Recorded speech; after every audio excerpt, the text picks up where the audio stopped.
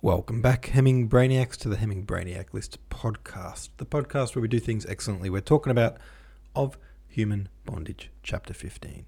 Getting in a bit early tonight because I've got some stuff on later, so excuse the early podcast. Patreon.com/the Hemingway List if you would like to contribute, support the podcast. Patreon.com/the Hemingway List. Okay, what were our discussion prompts here? What? Oh, yeah. I remember. I did a bunch of fairly sarcastic discussion prompts because I didn't like yesterday's chapter.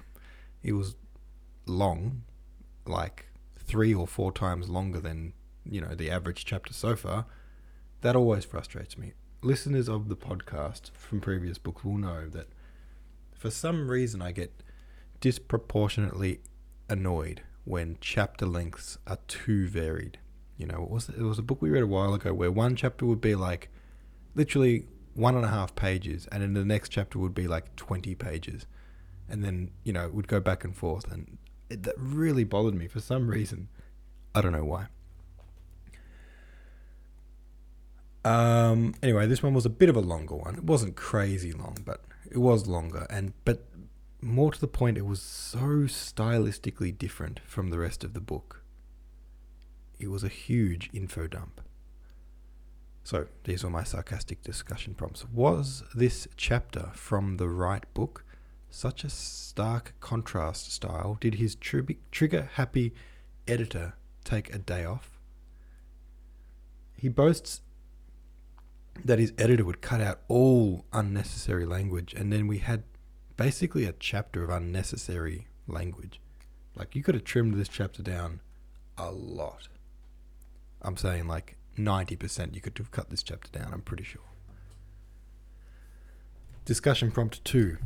Maybe even more sarcastic. What's the worst info dump you've ever seen in a book, and why was it this chapter? Also, discussion prompt 3. I don't know what this chapter was about, or who any of these people were. Please help.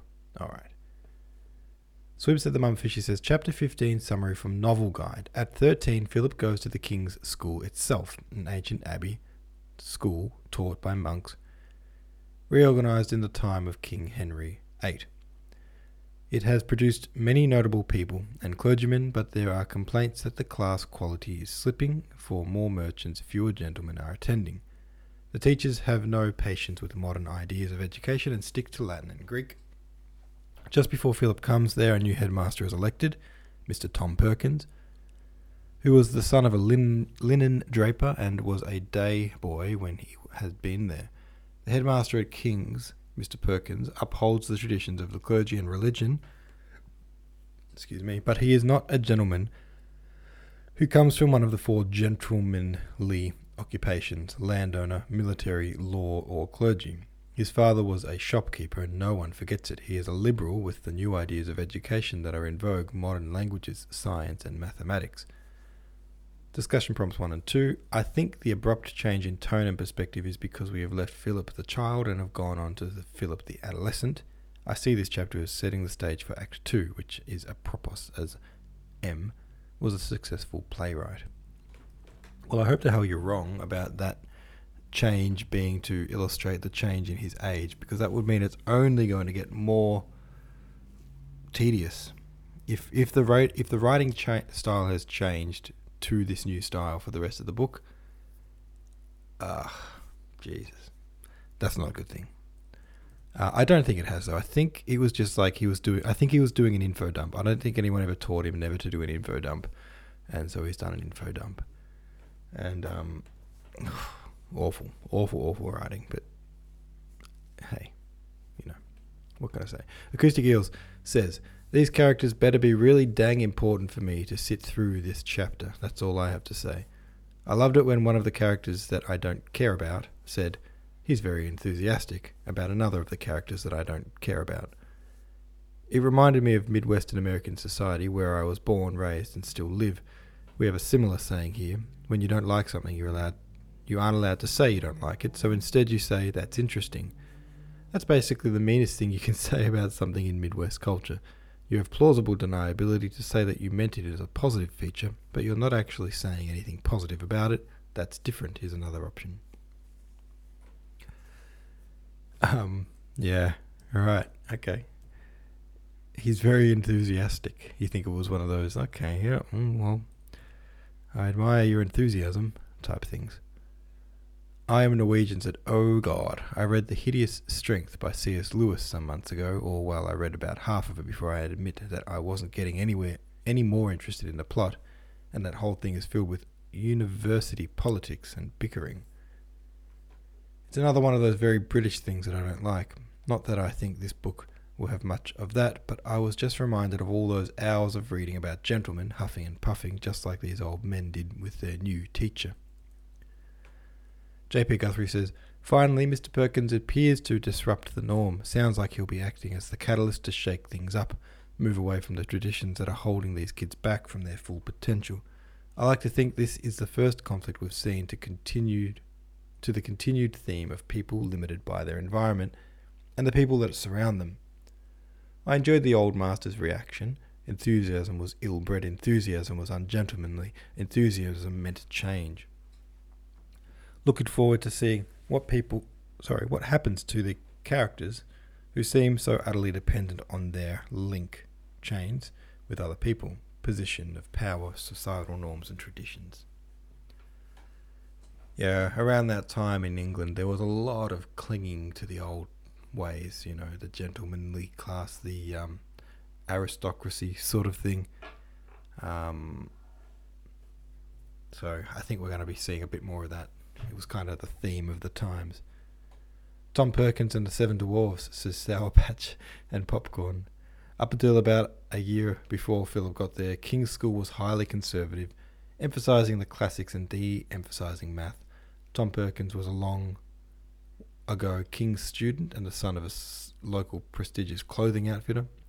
He went to the school at King's on scholarship, presumably because of clothes kickbacks.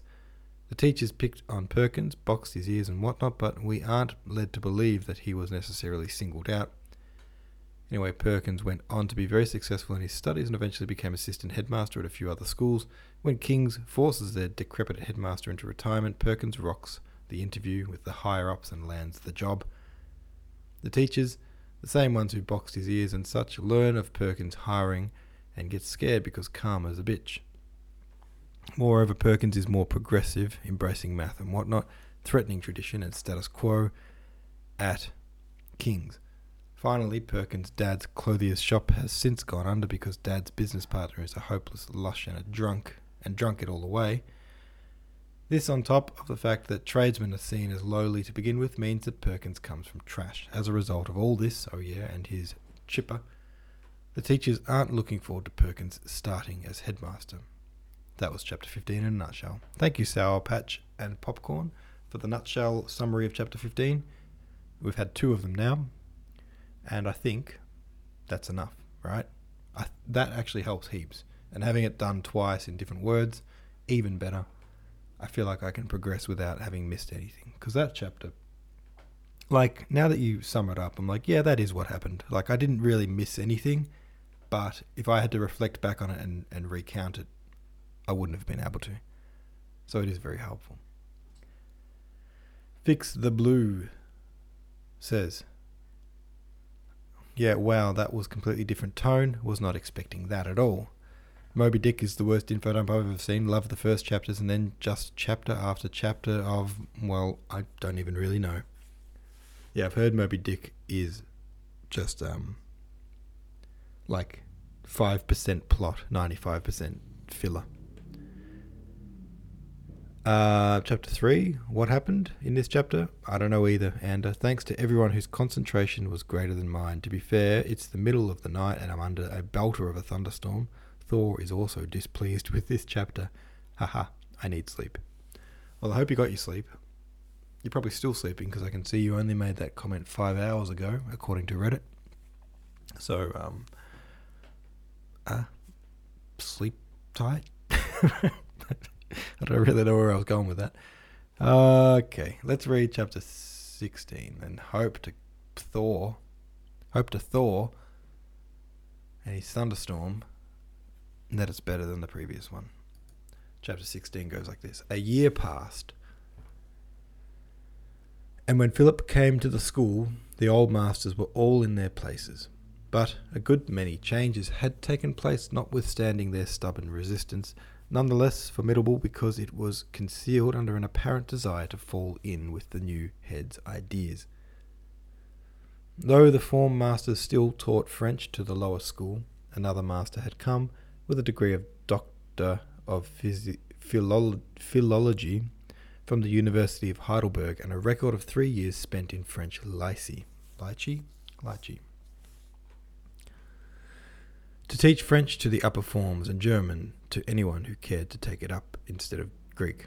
Another master was engaged to teach mathematics more systematically than had been found necessary hitherto. Neither of these was ordained. This was a real revolution, and when the pair arrived, the older masters received them with distrust. A laboratory had been fitted up, army classes were instituted, and they all said the character of the school was changing, and heaven only knew what further projects Mr. Perkins turned in that untidy head of his. The school was small, as public schools go. There were not more than 200 boarders, and it was difficult for it to grow larger, for it was huddled up against the cathedral. The precincts, with the exception of a house in which some of the masters lodged, were occupied by the cathedral clergy, and there was no more space to make the school double its present size. I missed a line. And there was no more room for building. But Mr. Perkins devised an elaborate scheme by which he might obtain sufficient space to make the school double its present size. He wanted to attract boys from London. He thought it would be good for them to be thrown in contact with the Kentish lads, and it would sharpen the country wits of these. It's against all our traditions, said Size, when Mr. Perkins made the suggestion to him. We've rather gone out of our way to avoid the contamination of boys from London. Oh, what nonsense, said Mr. Perkins. No one had ever told the form master before that he talked nonsense, and he was meditating on acid reply, in which perhaps he might insert a veiled reference to hosiery, when Mr. Perkins, in his impetuous way, attacked him outrageously. I'm sorry I'm reading so poorly tonight. I don't know what's going on with my brain. That house in the precincts, if you'd only marry, I'd get the chapter to put another couple of stories on, and we'd make dormitories and studies, and your wife could help you. No, actually, you know what? It's not my brain. This is just poorly written. I'm stumbling over the words because the sentences are trashy. All right, let's continue. The elderly clergyman gasped. Why should he marry? He was 57. A man couldn't marry at 57. He couldn't start looking after a house at his time of life. He didn't want to marry. If the choice lay between that and the country living, he would much sooner resign. All he wanted now was peace and quietness. I'm not thinking of marrying, he said. Mr. Perkins looked at him with his dark bright eyes, and if there was a twinkle in them, poor Size never saw it. What a pity. Couldn't you marry to oblige me? It would help me a great deal with the Dean and chapter when I suggest rebuilding your house. But Mr. Perkins' most unpopular innovation was his system of taking occasionally another man's form. He asked it as a favour, but after all it was a favour which could not be refused, and as otherwise Mr. Turner said, it was undignified for all parties. He gave no warning, but after morning prayers would say to one of the masters, I wonder if you'd mind taking the 6th today at 11. We'll change over, shall we? They did not know whether this was usual at other schools, but certainly it had never been done at Tercanbury. The results were curious. Mr. Turner, who was the first victim, broke the news to his form that the headmaster would take them for Latin that day, and on the pretence that they might like to ask him a question or two, so that they should not make perfect fools of themselves, spent the last quarter of an hour of the history lesson in construing for them the passage of Livy which had been set for the day, but when he rejoined his class and looked at the paper on which Mr. Perkins had written the marks, a surprise awaited him, for the two boys at the top of the form seemed to have done very ill, while others, who had never distinguished themselves before, were given full marks. If it sounds like I read all that in one big sentence, it's because it was all one big sentence for like the last 50 seconds. When he asked Aldridge, his cleverest boy, what was the meaning of this, the answer came sullenly. Mr. Perkins never gave us any construing to do. He asked me what I knew about General Gordon. Mr. Turner looked at him in astonishment. The boys evidently felt they had been hardly used, and he could not help agreeing with their silent dissatisfaction. He could not see either what General Gordon had to do with Livy. He hazarded an inquiry afterwards. Aldridge was dreadfully put on because you asked him what he knew about General Gordon, he said to the headmaster with an attempt at a chuckle. Mr. Perkins laughed. I saw they'd got to the agrarian laws of Caius Gracchus, and I wondered if they knew anything about the agrarian troubles in Ireland, but all they knew about Ireland was that Dublin was on the Liffey. So I wondered if they'd ever heard of General Gordon. Then the horrid fact was disclosed that the new head had a mania for general information. He had doubts about the utility of examinations on subjects which he had crammed for the occasion. He wanted common sense. Size grew more worried every month. He could not get the thought out of his head that Mr. Perkins would ask him to fix a day for his marriage, and he hated the attitude the head adopted towards classical literature. There was no doubt that he was a fine scholar, and he was engaged on a work which was quite in the right tradition. He was writing a treatise on the trees in Latin literature, but he talked of it flippantly, as though it were a pastime of no great importance, like billiards, which engaged his leisure, but was not to be considered with seriousness. And Squirts, the master of the middle third, grew more ill-tempered every day. It was in his form that Philip was put on entering the school.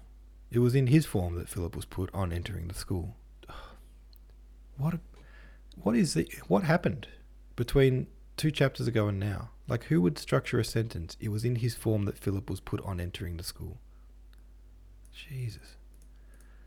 Like, you have to read it 3 times before you smooth out the kinks in that sentence.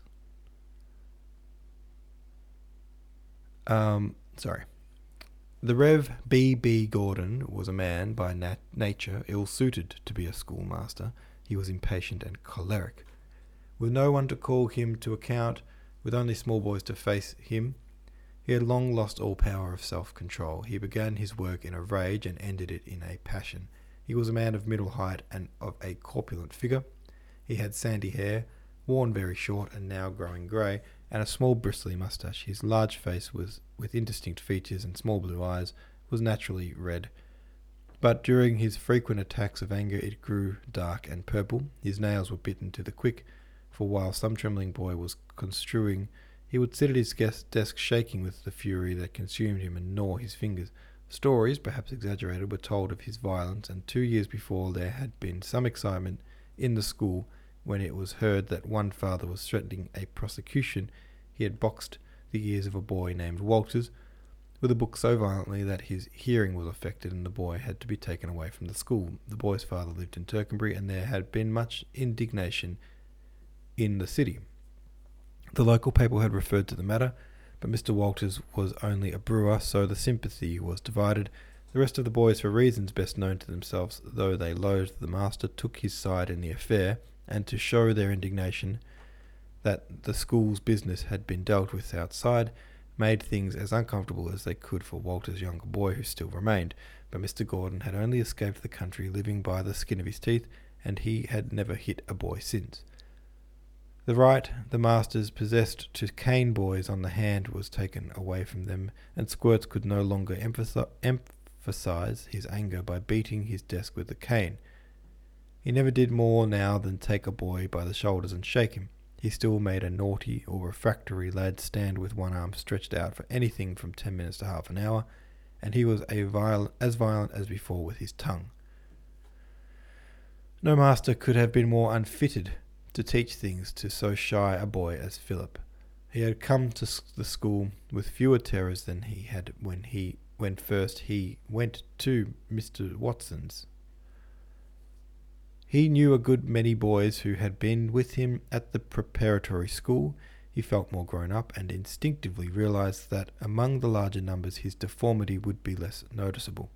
But From the first day, Mr. Gordon struck terror in his heart, and the master, quick to discern the boys who were frightened of him, seemed on that account to take a peculiar dislike to him.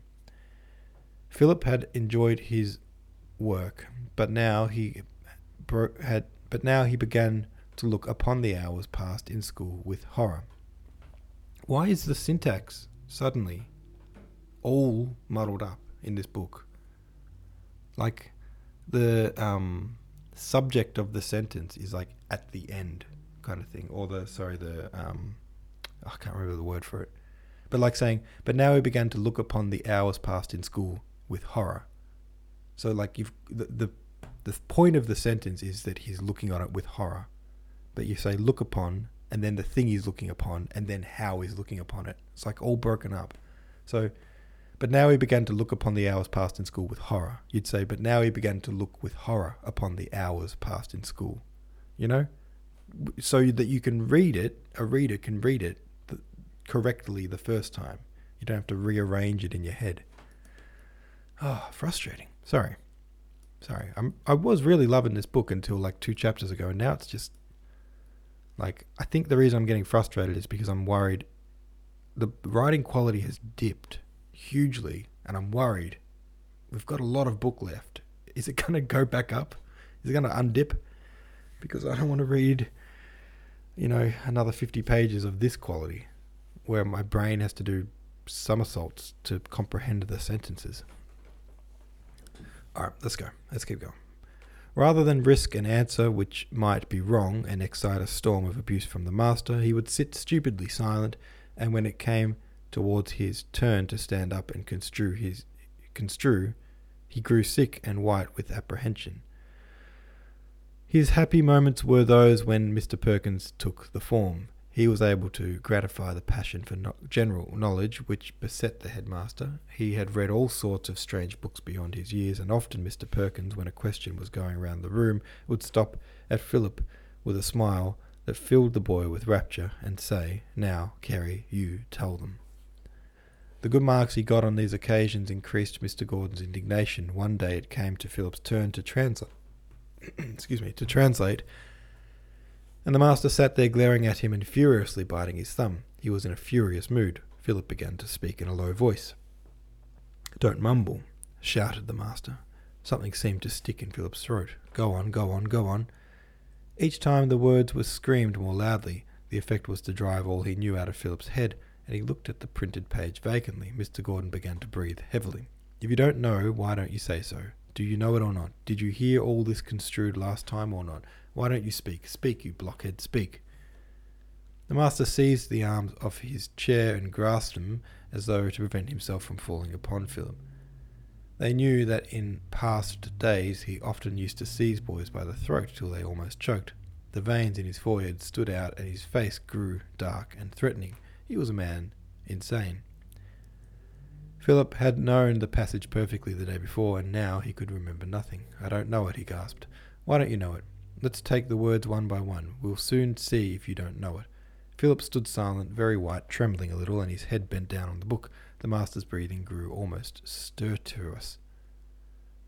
"The headmaster says you're clever. I don't know how he sees it. General information," he laughed savagely. "I don't know what they put you in his form for, blockhead." He was pleased with the word, and he repeated it at the top of his voice. "Blockhead, blockhead, club-footed blockhead." That relieved him a little. He saw Philip redden suddenly. He told him to fetch the black book. Philip put down his Caesar and went silently out. The black book was a sombre volume in which the names of boys were written with their misdeeds, and when a name was down 3 times it meant a caning. Philip went to the headmaster's house and knocked at his study door. Mr. Perkins was seated at his table. "May I have the black book, please, sir?" "There it is," answered Mr. Perkins, indicating its place by a nod of his head. "What have you been doing that you shouldn't?" "I don't know, sir." Mr. Perkins gave him a quick look, but without answering went up with his work. Philip took the book and went out. When the hour was up a few minutes later, he brought it back. When the hour was up a few minutes later, he brought it back. "Let me have a look at it," said the headmaster. "I see Mr. Gordon has black booked you for gross impertinence. What was it?" "I don't know, sir. Mr. Gordon said I was a club-footed blockhead." Mr. Perkins looked at him again. He wondered whether there was sarcasm behind the boy's reply, but he was still much too shaken. His face was white and his eyes had a look of terrified distress. Mr. Perkins got up and put the book down. As he did so, he took up some photographs. "A friend of mine sent me some pictures of Athens this morning," he said casually. "Look here, there's Acropolis." He began explaining to Philip what he saw. The ruin grew vivid with his words. He showed him the theatre of Dionysus, and explained in what order the people sat, and how beyond they could see the blue Aegean. And they suddenly said, "I remember Mr. Gordon used to call me a gypsy counter-jumper when I was in his form."